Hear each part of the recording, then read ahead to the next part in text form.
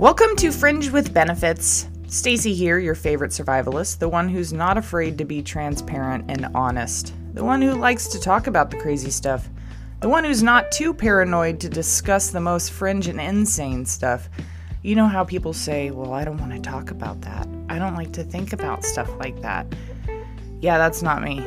I am the one who is willing to sit in the discomfort with you for a while. So I come to you to scramble your brain on all things anomalous, peculiar, weird, and abnormal. Let's knock out the business, shall we? Contact me on social media. Go visit and follow the Fringe with Benefits Facebook page. And while you're there, go find Inward Survival's Facebook page. Lots of great positive wellness content there. For all things naked and afraid and about me, go visit Facebook fan page at Stacy Leo Sorio. Be sure to visit the show's Twitter at Stacy Fringe. Instagram is at golden_Valkyrie_. That's my observing account. I don't really post a whole lot lately. I really do not want to interact lately, but I will with you if you come find me. YouTube is at Golden Valkyrification. Rumble and BitChute is Golden Valkyrie. If you aren't using these platforms, I highly suggest you go see if you'd like to. Parlay and Minds is at Golden Valkyrie. MeWe is Stacy McCauley, and Gab is Golden_Valkyrie. Go to subscribe to the Fringe with Benefits Telegram channel if you're looking for strange and fringy information, and that's where it's at, really. And please visit inwardsurvival.com for more information on me and the nonprofit. If you listen on Apple Podcasts, go give me a rating and review. I love 5 stars, but I'll take any review, really. And if you write out a review, I'll read it on the show. Please share the show, but always consider the disclaimer. I am not for everybody, and some may be upset and offended by my opinions and chosen content. I prefer my audience enjoy what I'm delivering, but I do expect to get some hate now and again. Go visit the Fringe with Benefits Anchor homepage, linked below, and click the Support the Show button. There are options for a monthly contribution for the show.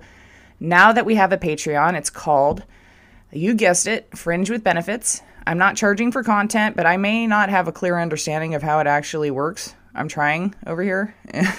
But I think you're supposed to charge for content, so I'm not really sure how to promote that yet, but I guess I'll figure it out. I am doing more than try. I'm actually doing it. So, yay me. And thank you again to our subscribers. I'm so appreciative for your support since almost day one, pretty much. And remember, if you support the show, you support Inward Survival.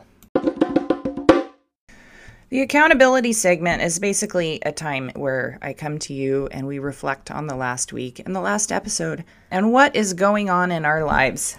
About last week, I was unable to link all the sources for Stacy's socials. I'm sure nobody noticed, but you could have. You could have been like, where are all the links? I only have space for so many characters in that description box. Therefore, sometimes it'll happen and I will have to get rid of some stuff. So anything I talk about can be searched on DuckDuckGo or Nibiru or Google if you must. But remember and beware that the control of information is very much in force. I suggest using a smaller, more freedom-associated search engine than the big boys, or just some sound advice would be to search in a variety of browsers to see what you come up with. So that's my advice, unsolicited, but in relation to the fact that I didn't forget. I didn't post links for Stacy's socials because my weekly topic took up all the description box. Next is last week's Stacy socials also featured a story or video of a woman who was attacked and sexually assaulted on the street. I simply stated that she should have done something. I'm not saying I was blaming the victim. I clearly am not. But I should have given more details about the aspect of self-defense called situational awareness and the importance of running away before they get close enough to physically grab you. This is so easy and can happen to anyone. I neglected to share about my experience when this was done to me in 7th grade. Another student did it to me after school. I was super afraid to tell anyone, but I did anyways. I told my mom. Based on my observations, the kid that did it to me had a terrible home life and was a deeply disturbed person. And it doesn't excuse him, but it does give the victim a reason as to why this behavior is something that occurs. I felt bad about telling my mom, and my mom complained to the school, and I felt horrible because I had to see him afterwards. And shoot, I even rode the bus with him. I wish I would have had some self-defense experience so I could have just like jiu-jitsu'd him into a little knot. Nonetheless, this event has deeply affected me in several ways, and physical assault, sexual or not, is a hurtful experience, and I have compassion for those that this has happened to. So let's keep ourselves safe and keep our eyes open for others around us who may be victims or perpetrators. It is up to us to make our communities safer. And next, I do have a little surprise for everyone next week. I am working with a marketing team, and we may have some sponsors. I never thought this little hobby would become something bigger, but I imagine that people are starving for realness. So if this can reach, if this tool can help reach more people, then maybe it'll be a good thing. Next, I want to ask for prayers for a fellow Naked and Afraid alumni. I think it's Naked and Afraid XL4. She was on. They were in this South China Sea, I believe. I probably got that wrong. But Angela Hammer was in a head-on collision, and by the grace of God, she survived but has some serious injuries. May her recovery and healing be quick. I swear that this is one of my worst fears, and keep an eye on the cars coming in the opposite direction. There have been many cases of people looking down for just a second and hitting someone head-on. And there are even several awful scenarios where people who are suicidal will use this method to take their own lives. This can and does destroy lives. Everyone be safe on the road. You never know, and sometimes you can't get out of it. You just have to brace for impact. And a lot of times people just don't make it. So let's pray for Angela. She's tough as hell, and she is doing great. Among all the insane things I've seen online this week, in the news, the left and the right, and everything in between, because I look at all of it. And so these are the ones that I picked out that were informative yet lighthearted, but I don't know. These are the ones that I picked. The first one is from the Babylon Bee. It's a kind of a funny, satirical website that scoffs at some ridiculousness. It is titled, The 7 Clear Ways to Scare Off Biden's Door-to-Door Vaccine Evangelists. 1. Answer the door while casually cleaning your AR-15. Greetings, agent of the government. What can I do for you today? Number 2. Wear a MAGA hat. Works every time. Number 3. Sneeze violently and say you're starting to lose your sense of taste. Does this apple taste like anything to you? Everything is starting to taste bland to me. Number 4, smear sacrificial ice cream on your doorpost to appease Biden. It worked for the Israelites. 5, show them your fully assembled Lego Capitol building set. A true sign that you're a deranged terrorist. They'll run away screaming. 6, smile and offer to shake their hand. Nothing scares the pro-science crowd like interacting like a normal human being. That's probably what I'm going to do. That's the one that I'm going to go for. Number 7, if all else fails, release the hounds. Hopefully you've had your release the hounds button installed already.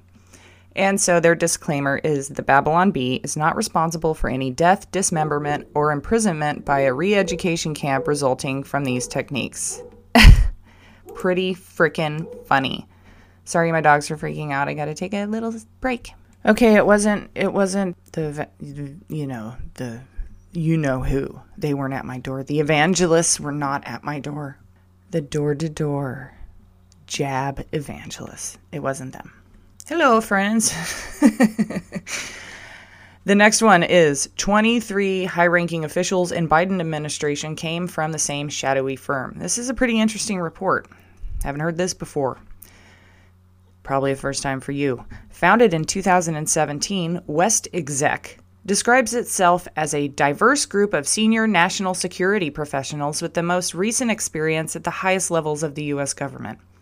With deep knowledge and networks in the fields of defense, foreign policy, intelligence, cybersecurity, international economics, and strategic communications, our team has worked together around the White House Situation Room table, deliberating and deciding our nation's foreign and national security policies. At least we can rest easy that it hasn't been President Joe Biden who's been calling all the shots, but a closer look at West Exec advisors find that it manages portfolios for some of the biggest companies in the world, drawing concerns about private companies co-opting U.S. security and intelligence policies. However, West Exec does not publicly disclose the names of its clients, only describing them in broad terms. Quote, "The insularity of this network of policymakers poses concerns about the potential for groupthink, conflicts of interest, and what can only be called, however oxymoronically, legalized corruption." End quote. The Intercept American Prospect noted on West Exec's influence. Quote, "The private sector can in essence co-opt the public sector." End quote. West Exec has staffed the administration with over 23 of its executives who have sprawled out across the national security intelligence apparatus. These are deep state, military industrial complex weirdos right here. The Intercept and the American Prospect dug into these profiles, and some of the biggest names in government are among them, including... So here's a long list of people. I don't know if I'm going to read them. The link's below. You can check that out. But you've got Tony Blinken, who's the U.S. Secretary of State. We've got the Director of National Intelligence. We've got the Deputy Director at the CIA, Deputy Attorney General, National Cyber Director, SAC Attack, White House Press Secretary, Assistant Secretary of Defense for the Indo-Pacific Security Affairs, National Security Director for USAID, Senior Advisor to the USAID admin. The list goes on and on. I'm not going to read them all, but you know what I'm talking about. It says that there are even more mid-tier positions throughout the administration.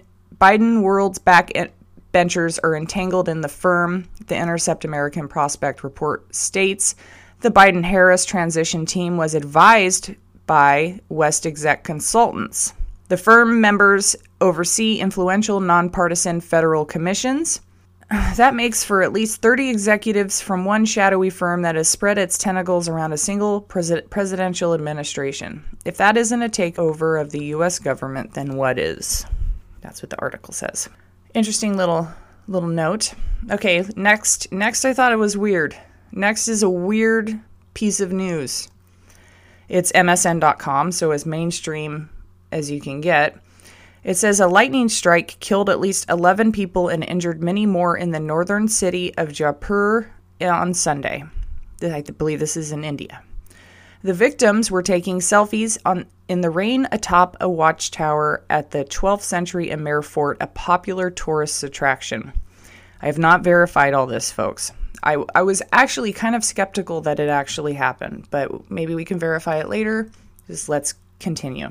It says 27 people were on the tower and the wall of the fort when the incident happened, and some of them reportedly jumped to the ground. Lightning strikes have been killing 2,000 Indians on average since 2004. A senior police officer told the media that the tower was a popular spot in the fort, adding that most of the people among the dead were young. Sunday alone saw 9 more deaths from lightning strikes reported across the Indian Meteorological Department. IMD has said that deaths by lightning strikes have doubled in the country since the 1960s. One of the reasons they cited was climate crisis. The data says that lightning incidents have increased by 30 to 40% since the early to mid 1990s. In 2018, the southern Indian state of Andhra Pradesh recorded 36,749 lightning strikes in just 13 hours.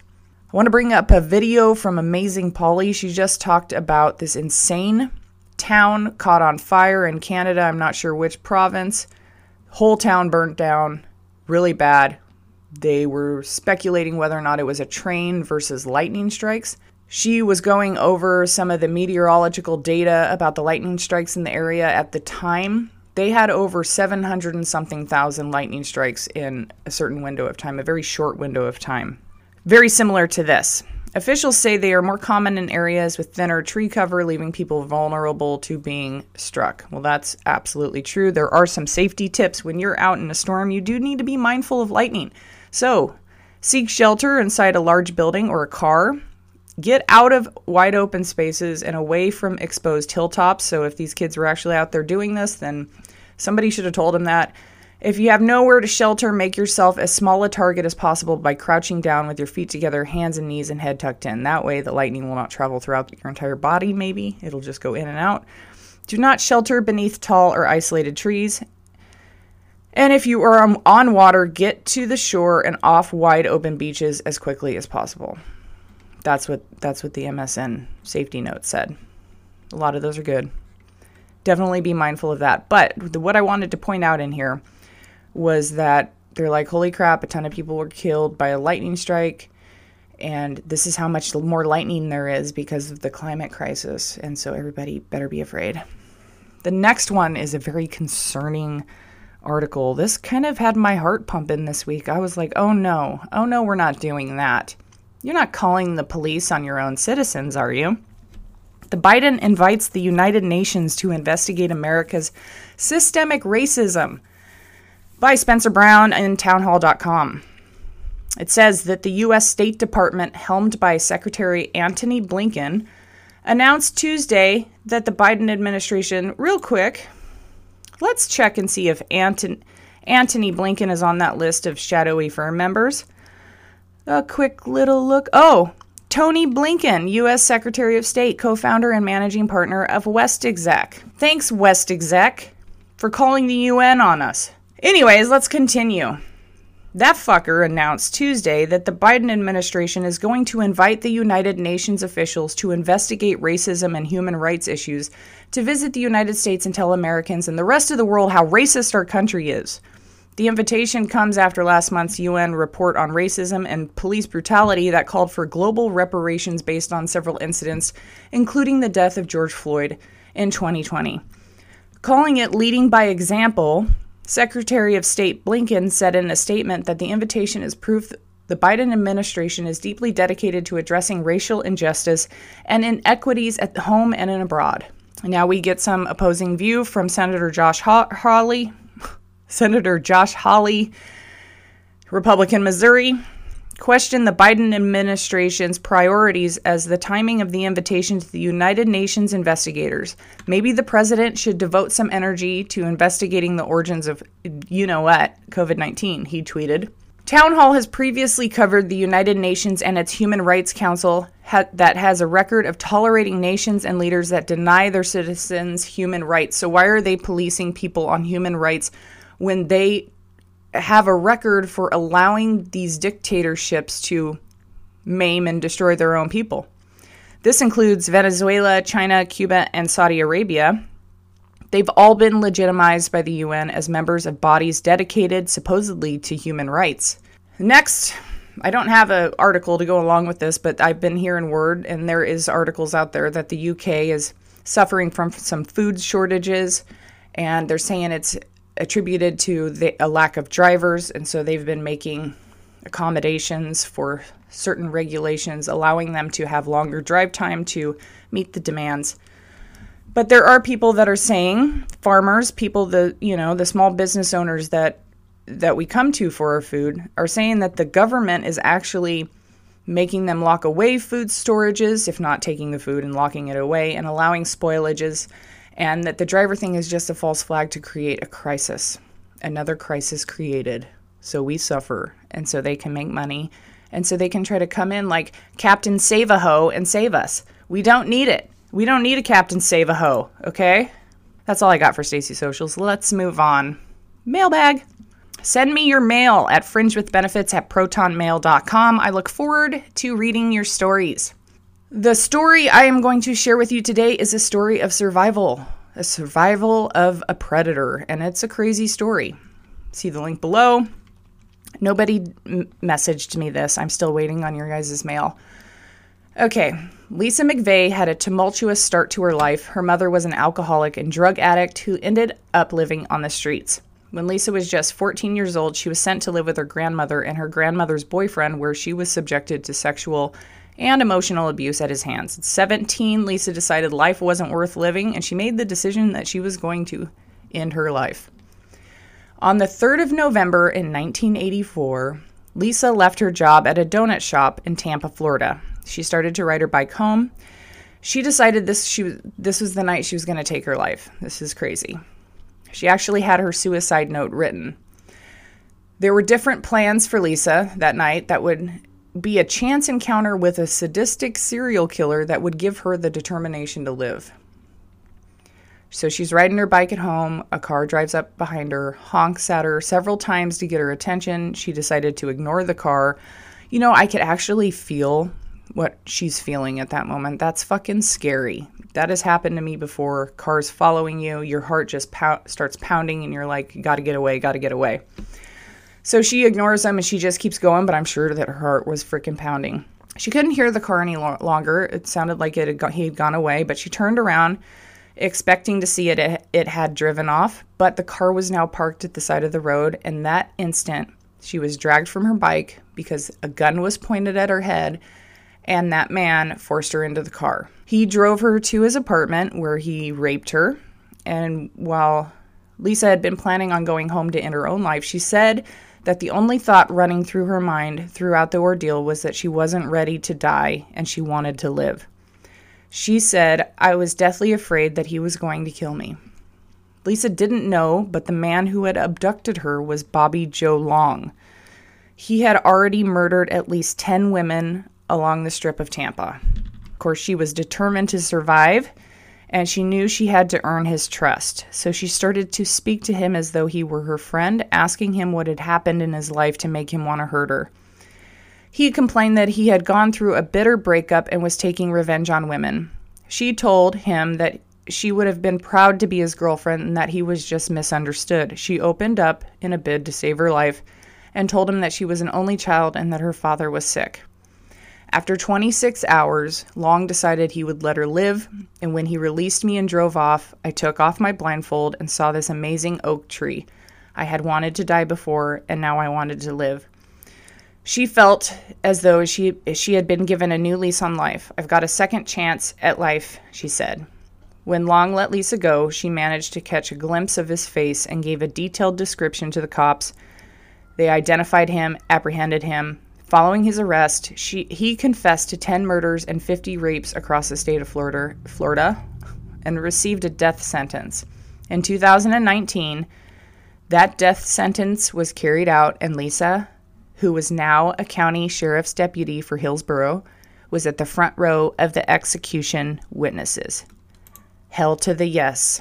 Those are the kind of the mailbag stories that I want, but I could, understand if you guys don't have a story like that. Next week, I'll have something bitchin' for you, unless somebody sends me your mail. fringewithbenefits@protonmail.com. Our weekly topic this week is going to be a cornucopia of things. First, we're going to talk about this website called Badass of the Week, and I picked someone, and I think I'm going to do this maybe every week. I don't know, but I think it's a great idea. So this dude is Harrison O'Keene. This is a pretty long story, so let's try to get through it. I highly recommend you go visit this website. It's very nicely done, and if you like to read and you like to read stories like this is the place to go.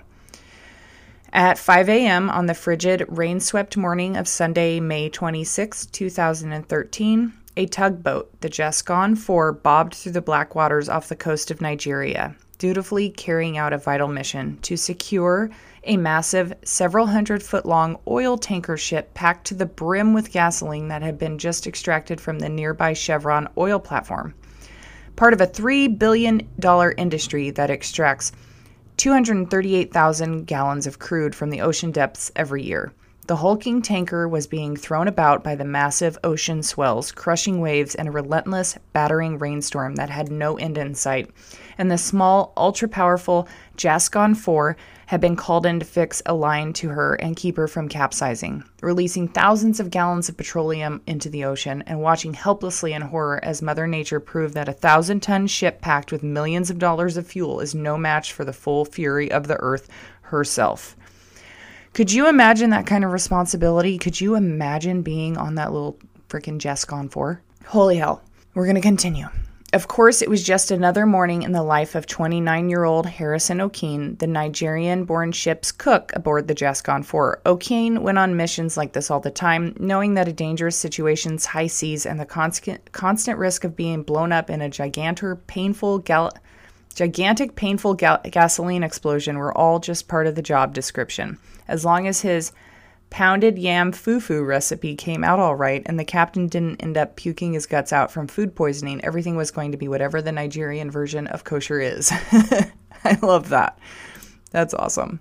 O'Keen had just woken up and he stabilized himself along the bulkheads as he headed for his morning trip to the John before getting ready to put on some breakfast for the other 11 crew members aboard the tug.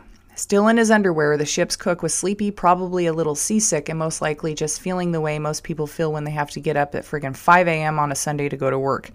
Completely blissfully unaware that he was about 5 minutes away from being abruptly thrown face first into a horrific death trap so cruel and unusual that if a dungeon master threw it at his D&D party, they'd all kick his ass on the spot.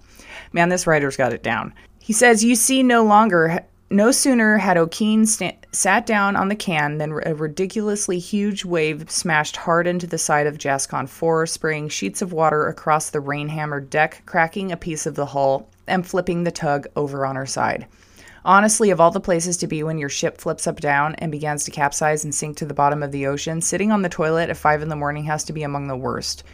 O'Keen, thrown so hard by the awesome crushing power of Poseidon's fury that he flew all the way out of his bathroom stall in a scene that probably would have been hilarious to watch if it wasn't one of the most completely, utterly terrifying things that you could possibly imagine. He jumped to his feet, pulled up his drawers, and rushed out of the men's room. He entered the hallway into the bowels of the ship and instinctively began sprinting for the emergency hatch, where 3 of his crewmates were already preparing to seal off. Before he got there, a torrential wall of rushing, freezing water came seemingly out of nowhere, slamming into the 3 men and carrying them off into the abyss. It was so gruesome to watch that Harris and O'Keen immediately knew that all 3 sailors were dead on impact. But there was no time to think. O'Keen, trapped below the decks with his only possible avenue of escape blocked by deadly rushing water. The Nigerian cook fought against the mighty current of water flooding into the passageway, muscling himself through another bulkhead into the ship's officers' cabins. The water continued to rush in, forcing O'Keen back into the bathroom that adjoined the captain's room, hurling him up against the wall as the entire tugboat continually pounded with waves and taking on an unsustainable amount of water, terrifyingly rolled upside down and began to slowly sink towards the bottom of the sea. Only somehow, Harrison didn't drown. The ship's cook, swimming up towards the ceiling of the cabin, which had originally been the floor before the whole thing got turned upside down, he found himself caught in a pitch-dark 4-foot bubble of breathable air. Hanging on to the base of the overturned sink, the cook held his head above water, breathing normally, sweating balls as he felt the Jascon 4 inexorably sink further and further into the depths of the Atlantic Ocean, finally coming to rest on the ocean floor after what seemed like ages. He was trapped. Buried alive in a watery grave, Harrison O'Keen, ship's cook on the tugboat Jascon 4, was now stuck in his underwear in the total darkness of a tiny bubble of air, locked in an upside-down ship resting on the ocean floor, 100 feet below the frozen depths of the Atlantic. He was treading water, using his strength to hold his head above the water. He tried to maintain his breathing to preserve his oxygen. He was completely exposed to the freezing cold salt water, no food, no light, no drinkable water, limited oxygen, and no hope of a timely rescue. He is the sole survivor of the crew. He resigned himself to his fate, but stubbornly and resolutely refused to give up for any reason whatsoever. He was going to ride this out and fight for his life until the murky waters of the Atlantic or the excessive amounts of the carbon dioxide finally asphyxiated him and laid him to rest. The Nigerian rescue crews received the mayday from the Jascon 4, but with the storm raging and the rapidity from which the vessel plummeted to the sea, there was no chance of mounting a timely rescue operation. Even once the weather cleared later that day, it was still the relatively noticeable problem that the ship was upside down, a major set of hazards for anyone brave enough to attempt swimming inside of the vessel. And that it was, like 9 stories down underwater, and even highly trained professional scuba divers aren't recommended to remain at that depths. It says roughly 30 meters or 100 feet for more than 20 minutes at a time. It's too dangerous even for rescue swimmers. So here he is down there in his underwear. He was down there for 60 hours. Starving, freezing, and with salt water peeling the skin off of his tongue and body, his body pruning up like a raisin, holding on to an overturned wash basin, somehow kept his wits about him and refused to give up. Realizing he needed to get out of the water and rest, O'Keen used the last bit of his strength to make several trips holding his breath and swimming into the adjoining officer's cabin where he felt around in the darkness trying to avoid a host of dangerous things. He swam back carrying any kind of wooden objects he could feel around and locate. After a few trips like this, he was able to fashion a kind of a small raft. It was enough for him to get his body out of the water and attempt to warm up. The rest, as he lay there reviewing the course of his life until this point, the only sounds that reached his ears were his own breath slowly killing him, the gentle lapping of water against the sides of the cabin, and the horrific sound of his dead crew members being eaten by fish and other unseen aquatic creatures. He stayed there like that for 3 days. Eventually, a team of South African rescue divers were brought in to check out the wreckage. Swimming through the depths in full gear and underwater flashlights, the divers found the bodies of 10 crew members and then headed into the ship to investigate. When Harrison O'Keene heard a metallic tapping coming from somewhere in the ship, he nearly crapped a brick. Knowing he was working on the last of his oxygen, he leapt from his raft, dove down into the inky black waters, and ripped the faucet from the sink. Pulling himself back up, he began to slam the faucet against the ceiling as hard as he could, trying to call to the divers before they abandoned him to his fate once again. Hoping that by entering the ship, these dudes didn't upset whatever delicate physics things was going on in there. Flood his cabin with water and trap him 30 meters underwater without any air. Minutes later, he saw a flashlight lead down the hallway. It was the first light he'd seen in 3 days. He tapped the diver as he swam by, marginally concerned that the South African dude didn't freak the hell out, think he was being mauled by something in Deep Star 6 or Leviathan, and shank the hell out of him with a jackknife or a harpoon or something. But even though he startled the dude, he nearly jumped out of his wetsuit. O'Keene wasn't greeted with a stab to the gut. Finally, at 7:30 p.m. on May 28th, 62 hours after his boat flip, Harrison O'Keene, exhausted, starving, and dangerously dehydrated, was equipped with a rebreather and oxygen tank. He used the last ounces of his strength to swim out from the wreckage. But his journey wasn't over yet. He had been down there for so long, he had sucked up so much nitrogen into his lungs that bringing him straight to the surface would have killed him immediately. He needed to spend the next 60 hours in a decompression chamber. Could you imagine? Harrison O'Keene, having gone through a claustrophobic person's worst nightmare, was finally released to the hospital on June 1st, and only just was cleared to go home earlier this week. His 62-hour ordeal, trapped in his underwear in a bathroom 100 feet below the ocean surface, is believed to be the longest any human being has ever survived after being trapped underwater. Crazy story. I had to tell that because there is no limits to what our perseverance and fortitude can do. You would have thought he would have given up a long time ago, but nope, he didn't, and he made it through. And kudos to those divers for going out there to find him. The next thing I thought was, I was thinking about something strange today or this week, and I was like, man, shrunken heads. They don't really talk about shrunken heads anymore. That fascinates me. How do they shrink the heads? And who was it that came up with this idea? And so I pulled a couple articles regarding shrunken heads. Now let's get into it. Tribes began creating shrunken heads centuries ago out of fear that after killing someone in battle or during a raid, that person's spirit, Musak, would come back and kill them. To prevent any such paranormal activities, the Jivaro would shrink the heads of the people they just killed. Each of these shrunken heads was known as a tansa, and they were often worn on necklaces. Could you imagine rolling around with little itty-bitty shrunken heads? Remember that scene on Beetlejuice with the guy in the waiting room with a tiny shrunken head? And then the headhunter next to him? It says, aside from using a tansa to prevent vengeance from beyond the grave, the Jivaro would create shrunken heads as trophies of revenge against tribes that had wronged their ancestors. Furthermore, a tansa was not a so subtle warning to others not to mess with them, lest your head also end up on a necklace. The actual process of creating shrunken heads in the first place is almost as unusual as the final result. After some poor tribesmen were decapitated, either while dead or alive, the end result was the same. The Jivaro took their heads, sewed their eyelids shut, sealed their mouths with wooden pegs. The heads were then tossed into a big pot and boiled for as long as 2 hours, by which time it would be about 1/3 as large as it had been, if not smaller. The Jivaro would then skin the head, turn the skin inside out, and sew the skin back onto the head. Why remains unclear. Finally, hot stones and sand would be inserted into the head to make it contract even more.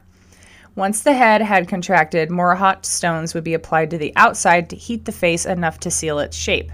Once the face was finished, the head would be rolled in charcoal and hung over a fire to harden. This was done to keep the muzak inside the head and prevent it from doing any haunting. Finally, after all that, you would have a finished tansa. Sansa. When Europeans first discovered these shrunken heads in the late 19th century, stories began to spread like wildfire, and these artifacts became collectible items. These tribal people began to trade these shrunken heads with the Europeans for guns and knives. The demand was so high, prices as high as $300, which would have been a lot back then, that the Jivaro began to kill more people than they usually did in order to make more heads.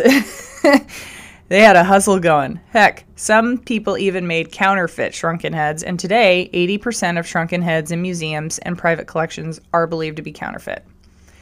Interesting, right? The next thing, since, my mind goes down these rabbit holes of wondering and thinking, I thought back to an anthropology class in which I learned about mortuary feasts and mortuary rites. There are some rituals in which these people would actually take part in consuming their dead. And I'm not going to get real detailed. Well, maybe I will, but we're going to go over this, and maybe here's your trigger warning. If cannibalism really freaks you out, you might not want to listen to the next 30 minutes or so. But this is something that really fascinates me, so I'm going to continue. We're going to talk about the mortuary rites of the South Fort and the Kuru. Now, Kuru is a rare, incurable, and fatal neurodegenerative disorder. It was common among the Fore people of Papua New Guinea. It is a transmissible spongiform encephalopathy. They call it TSE. It's caused by the transmission of abnormally folded proteins, which are called prions, which lead to symptoms such as tremors and loss of coordination from neurodegeneration.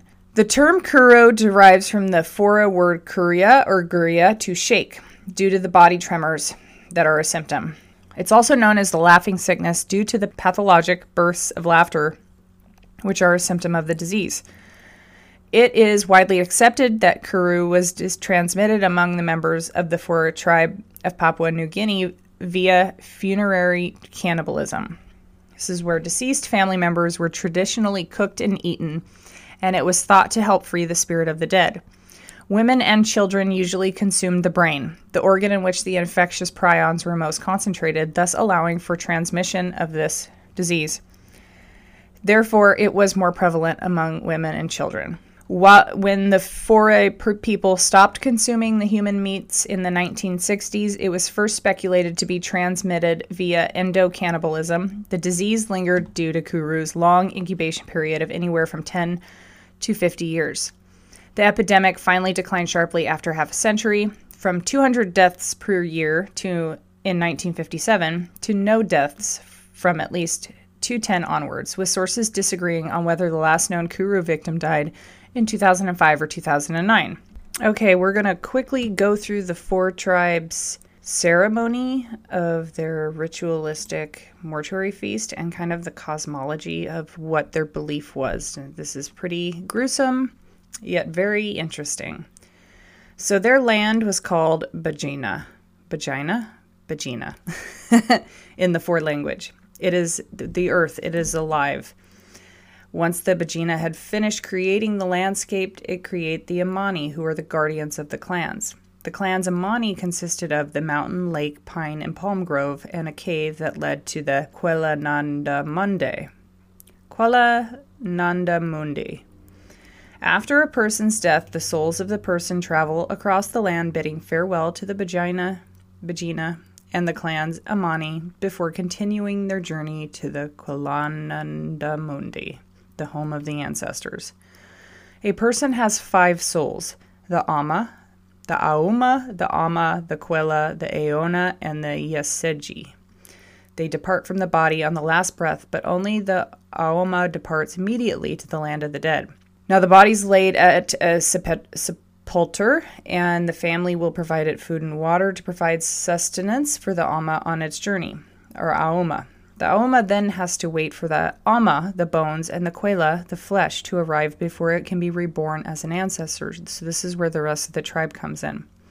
The family have to complete these obsequies, basically tasks, and avenge the death of the deceased if enemies are held responsible. When the deceased body was eaten out of love and grief, the Amma would give blessings to those who ate, and the blessings increased their Aona.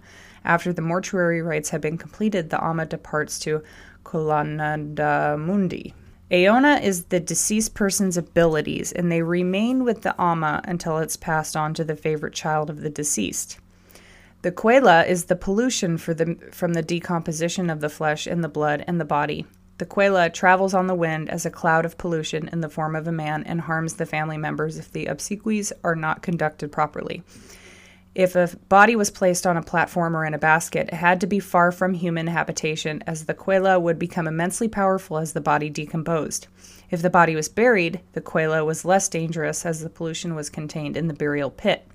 If the body was eaten, the Quela remained in the wombs of the female Afines, called Anagra, during the period of decomposition to contain its dangerous effects, as it would not harm people with the same blood. Yaseji is found on the skin of the living and stays with the Quela until it is passed on to one of the children of the deceased before the Quela departs to the Kulanadamundi. Yaseji is a person's occult power that in the past made him a great warrior and a powerful sorcerer. By performing these tasks with the right motivation, the family ensures that the souls are recycled within the family or become an ancestor, all of which will assist the living. Now, the methods of disposal are very intricate. They could be disposed by burial, by placing them in a basket or on a platform in a bamboo or yellow sugar cane grove, or by transumption, which is the most common method. That's when they place their bodies in sepulchres, and they were often removed and eaten out of love. The dying person would normally express their wishes as to how they want their body to be disposed of. Otherwise, the family would decide. In the Kuru-affected region, all methods of disposal involved being eaten. If the body was buried, it was eaten by worms. If it was placed on a platform, it was eaten by maggots. The Foray believed, I think it's four, but Foray, this tribe believed it was much better than the body was eaten by people who loved the deceased than by worms and insects. By eating the dead, they were able to show their love and express their grief. The ritual allowed the Aona and the Yaseji to be recycled within the family and for the loved ones to receive the blessings from the Amma. By performing the obsequies correctly, the relatives ensured that the souls of the deceased departed to Kulanadamundi, and the deceased was reborn as an ancestor. After the death, the family and relatives would mourn over the body for about 2 to 3 days, and if it was to be eaten, it was taken on a stretcher to a bamboo, sugarcane, or casuarina grove. The body was laid on a bed of edible greens on a tapa cloth placed on banana leaves. It was to ensure that when the body was cut up, nothing was lost on the ground, as this would have been disrespectful to the deceased, and the Quela might harm the family members in anger. The body would be divided. The Anagra would give the head to the deceased of the Anatu, those are the female agnates, when requested, and sometimes the right arm. The Senior Anagra was in charge of cutting the body, and other elderly Anagra assisted her, as, being old, their Aona was already waning, so the polluting effect from the body would not pose a danger to them or their elderly husbands. The women debarred the children from being at the place of the event. Babies were kept at least 3 to 4 meters away, as the Quela might harm them. As the body was cut up, the pieces of meat were put in piles for each recipient on a breadfruit leaf or a banana leaf, and the bones of the corresponding parts placed on top. When the torso was about to be cut open, the older women formed a wall around the body using their bark capes so that the younger women and children did not see the intestines and the genitals when they were removed. Once the body was divided up, the Anagra cleaned their hands with banana skins, sugarcane, or bamboo shoots. Fibers were then used to clean the fingernails, and the juice helped to remove the blood. Finally, women would wipe their hands on their grass skirts or bark capes. The cleaning materials were then burnt on the fire, because remember, no part of them should touch the floor or remain of this earth, really. They then would shove the strips of meat with wild ferns into bamboo containers and wipe their hands on wild ferns that were placed in the same bamboo cylinders. These tubes were then cooked on one fire, and each Anagra emptied half the content of her tubes into a communal plate made of banana leaves. The meat on this pile was then used to feed the Aname, who were the women from the nearby communities who came to share of the grief of the family. And these women were fed pieces of meat directly into their mouths on the end of a sharpened stick, so they could not actually touch the meat. This was to protect the women from the Quela that might harm a woman if her husband had offended the deceased when he was alive. The women would chew the wesa leaves on their way home to purify their mouths. The Anagra and Anaso would eat their portions with their daughters, daughters-in-law, and their children. The Anatu, daughters-in-law, daughters and sisters of the deceased, and their children normally ate the head at the same time, but occasionally it was eaten the following day. If the head was eaten on the same day, half the content of the bamboo tubes of the Anatu was put into the communal pile for the Aname. When the body was eaten, the Quela of the deceased entered the wombs of the Anagra and remained there until Aluana was performed. Some of these I don't even know what they are, but I pretty much think I got it.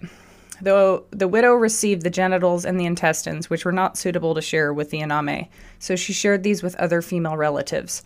During the night, any remaining meat was taken to the widow's house and shared among the women who remained there during the night to share in the grief of the widow and other family members. The bones were hung up in old bilums in the house, and the head, too, if it had already not been eaten. In the morning, the women would take any remaining meat, the bones and the stones, from a river bed to a fireplace which had been used the previous day to cook the body. Concave stones were placed on the ground containing a breadfruit leaf and a wild grass called igaji. The bones were placed on this with more igaji on top and then crushed with another stone. This technique was used to ensure that none of the bone was lost during the process, as it was important that the whole body was consumed. Once the bones and grass were placed in bamboo tubes, cooked and eaten. Sometimes the ashes from the bamboo utensils were mixed with wild green vegetables and eaten to ensure the whole body was consumed. So literally they were eating the ashes. Make sure that the bones were completely consumed. The exceptions were the jawbone and the collarbones, which were normally kept and worn by women in memory of the deceased, and by men as a portal to request help from the ama of the deceased. In the evening, the women returned to the widow's house and continued to eat the body until it was all consumed. This is a lot of work, guys. A lot of work. Once the body had been eaten, a feast called Isosoana, a feast for those who mourned, was prepared, and the women in the widow's house were allowed to take part in the purification ritual called Pepatakina. The steaming leaves from the earth oven used to prepare the Isosoana were placed at the doorway of the hut. And as the women left, they passed through the steam, which purified their bodies. And this ritual was made it to where the women could move around the community so they could assist with the other tasks. The following day, the women caught rats in their gardens and men hunted possums. When they had enough animals, the women performed a ritual in the widow's house called Ayundu, during which the animals were put on the fire so that their fur and fat were burned. It was believed that the smell would remove any of the Quela from the women. Another ritual started called Kavunda after the body had been eaten, which means eating wild greens. This lasted for several weeks, during which the relatives and friends would come and stay with the family to share their grief and bring them food. As most of the family's food had been used up to feed the guests, they now ate a poor diet of wild ferns, grasses, and other wild plants. Kavunda was also a purification ritual, as the wild vegetables were symbolic of the wild land the dead called La'ananda Munde, and informed the Quela and Ama that they would soon be deporting to the wild land of their ancestors. The final obsequy was Agana, and this was a substantial payment that could take several years to prepare, and that would be the final departing of the rest of the soul. The brain contained the most infectious agent, and its consumption was largely responsible for the transmission of Kuru. The head of the deceased was placed over a fire to burn off the hair, and then it was defleshed with a bamboo knife. A hole was made at the top of the skull using a stone, and the brain was gradually removed by one of the older women whose hands would be wrapped in ferns. The tissue was then mixed with ferns and placed in bamboo tubes, normally 2 or 3, and cooked. It was believed that the brain tissue would stop children from growing properly, so the children were not meant to eat it. However, this rule was enforced in some areas but not in others. Indeed, some participants held the belief that the brain was good for the growth of some children. The brain was considered a delicacy, and the children would demand some from their mothers, who naturally indulged them out of love. Males over the age of 6 never consumed brain tissue, but females of all ages in the majority of the Saufori communities consumed it. Sometimes the Anatu would share half of the cooked brain with the Aname to ensure that the Quela departed to Quelananda Munde and the deceased became a complete ancestor. The entire body had to be eaten, and for this reason, the women ensured that the brain was all eaten. It was never rubbed on their bodies, which would have been disrespectful to the dead. A quick little blurb from the Scholar blogs from Emory EDU. They talk about that the rituals always began with a smoking ceremony. This is to drive away their spirit. In order to do this, they smoke in the deceased's home. Next, they paint ochre in places the deceased lived and put up a flag to mark the deceased has died. There is another ceremony called the death ceremony. The body is left inside the deceased's homes while mourners celebrate it before it is wrapped up and placed on a platform where it will decompose, as opposed to a tomb or a coffin. Instead of mourning the deceased in sadness, they feast and celebrate with singing and dancing. Another interesting part of mortuary rituals among the Aboriginal people in Australia, they avoid saying the name of the dead or depicting them in photos or films. According to ancient law, saying or depicting a dead person's name would disturb their spirit. As can be seen from their mortuary rituals, driving the deceased spirit away is incredibly important. Therefore, disturbing the spirit would be just as harmful. They believe in the rebirth of the soul, therefore driving the spirit onward to its next life is crucial. Upon reading about these burial practices, it became apparent that many of their rituals are similar to other cultures we discussed in this article. Mortuary rituals are extremely important to these cultures, and while they may seem obscure in Western cultures, their practice holds a crucial role in their society. Many of these cultures interact with the deceased in a way that allows for celebration. The burial and funerary practices take precedence over many of the other rites of passages in these cultures. In contrast to our society, mortuary rituals aren't even thought about usually until someone has died. Very interesting. Thoughtco.com talks about, there's all different kinds of cannibalism. I didn't know this. There's endocannibalism. Refers to the consumption of members of one's group. Exocannibalism refers to the consumption of outsiders. Mortuary cannibalism, which we just read about, takes part as a funerary rite and can be practiced as a form of affection, an active renewal, and reproduction. Warfare cannibalism is the consumption of enemies, which can be in part honoring brave opponents or exhibiting power over the defeated. And then there's survival cannibalism, which is consumption of weaker individuals under conditions of starvation.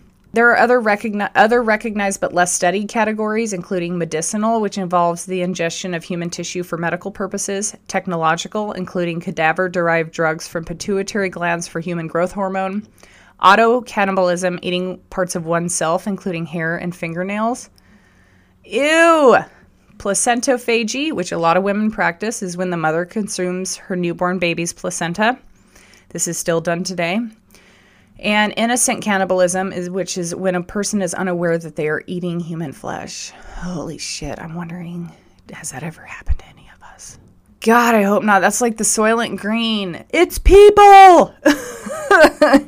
Okay, let's get serious. Cannibalism is often characterized as part of the darker side of humanity, along with rape, enslavement, infanticide, incest, and mate desertion. All of those traits are ancient parts of our history which are associated with violence and the violation of modern social norms.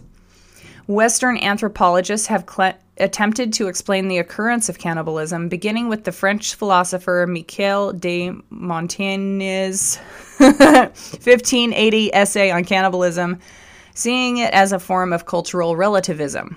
Polish anthropologist Bronislaw Malinowski declared that everything in human society had a function, including cannibalism.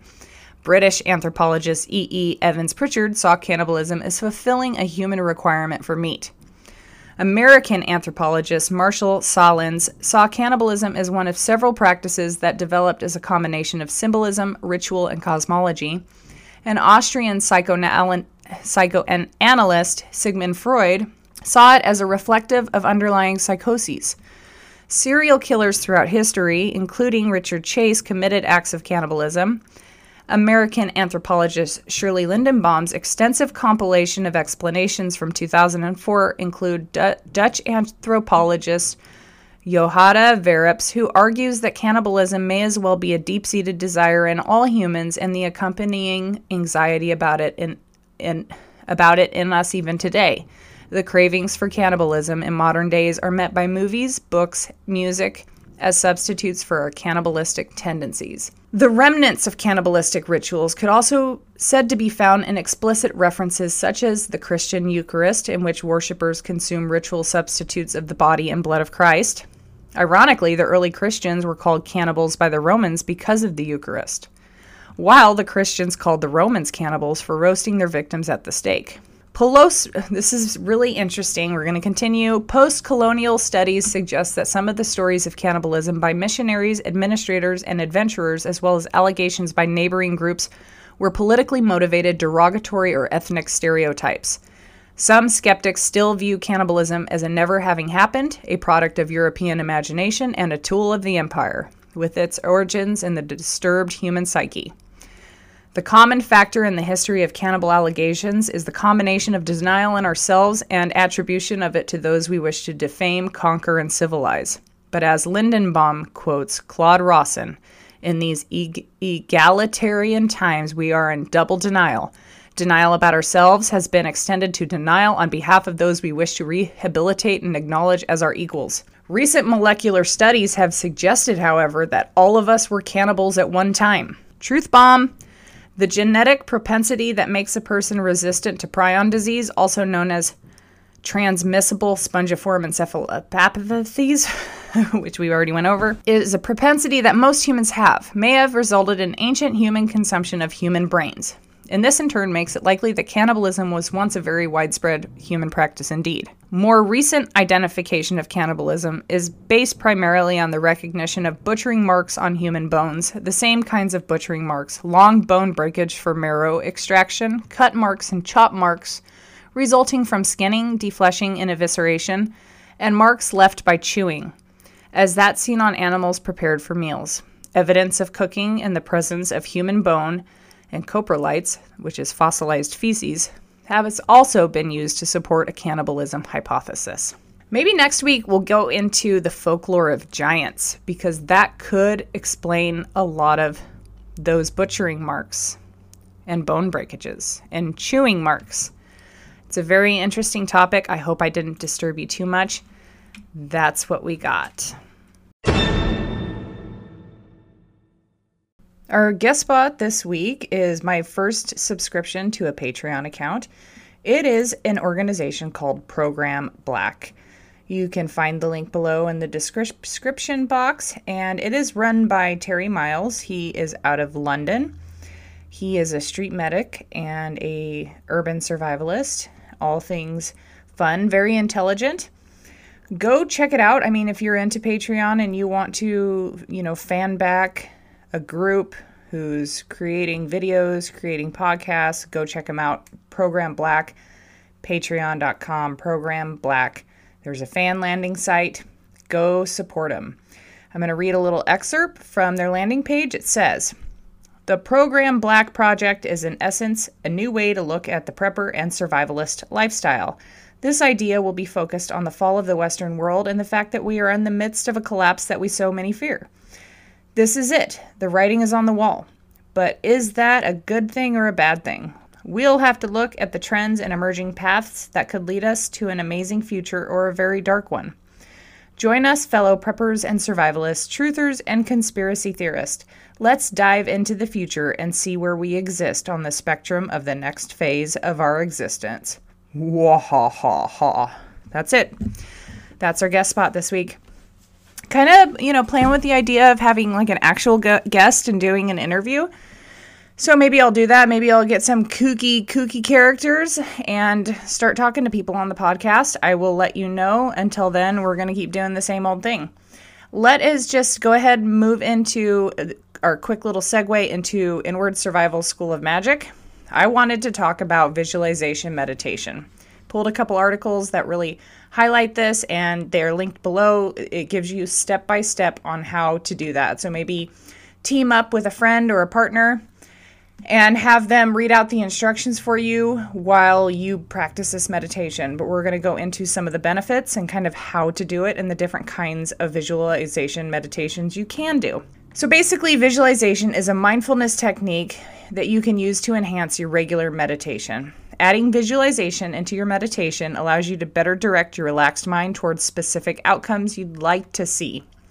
It's linked to many potential health benefits, including increased athletic performance, relief of anxiety and depression, improved relaxation, greater compassion for yourself and others, pain relief, improved ability to cope with stress, improved sleep, greater emotional and physical wellness, and increased self-confidence.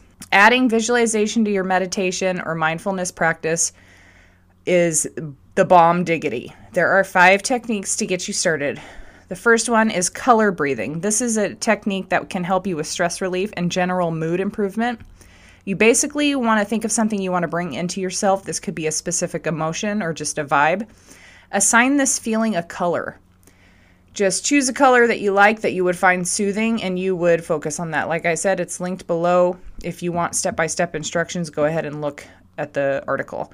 The next one is compassion meditation. This is a loving kindness meditation. This can help you foster feelings of compassion and kindness towards yourself and others. This can be helpful if you're dealing with feelings of intense animosity towards somebody and you're looking for ways to forgive. I think we've talked about this before. I'm kind of having some deja vu, but let's just move on. Progressive muscle relaxation. This can help ease stiff or tight muscles, which might help you get through the experience of anxiety and stress. Relaxing your muscles can relieve physical and emotional tension, improving your mood and helping you get better sleep. Next would be guided imagery. Go to your happy place. Basically, it's that. This technique can help you visualize positive scenes and images, which can help you relax, cope with stress or fear, feel more at peace. It's also a great way to boost your mood or unwind before bed. I will actually share one. I use this quite regularly. Whenever I have that worry or that fear that, something's going to happen to my kids, something to disrupt the natural order because I'm supposed to die before my kids. So the whole idea that anything could happen to my children before I leave this earth absolutely terrifies me. So to soothe myself, I imagine myself on my deathbed and my children are both grown adults and they are there with me, helping me move into death. So that is a comforting thought, believe it or not, for me. Next would be goal visualization. This is a good one. Sometimes your brain, actually, most of the time, it cannot tell the difference between something you've imagined and something that's actually happened. That's why visualization works. When you visualize yourself achieving goals, your brain may eventually believe you've actually done these things, and it can help you feel more confident.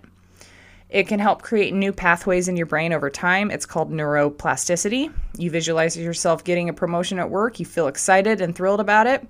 This image can help your brain start associating optimism and other positive feelings with the thought of a promotion instead of feeling insecure about your chances of moving up. Goal visualization works kind of the same way as guided imagery, but instead of creating a scene in your imagination, visualize a specific moment of achieving your goal. Next article is liveboldandbloom.com. It says that visualization alone cannot magically make things happen. Visualization is a tool to strengthen your resolve and motivation to succeed. This gives you a mental freedom and clarity to empower yourself with your goals and your intentions, and it strengthens neural pathways involved in actually achieving your goal, even when you aren't physically taking the actions involved. It is a way to practice seeing yourself do something before you actually do it. Feeling these emotions that are associated with accomplishing that goal is a very powerful tool. So get out there and imagine yourself doing things. Our Stoic thought of the week goes to the great Socrates. He said, "Falling down is not a failure. Failure comes when you stay where you have fallen. Awareness of ignorance is the beginning of wisdom." And most people, including ourselves, live in a world of relative ignorance. We are even comfortable with that ignorance because it is all we know. When we first start facing truth, the process may be frightening, and many people run back to their old lives. But if you continue to seek truth, you will eventually be able to handle it better. In fact, you want more. It's true that many people around you now may think you are weird or even a danger to society, but you don't care. Once you've tasted truth, you won't ever want to go back to being ignorant. Everyone, have a wonderful week, and thank you for joining me. See you next week. Bye!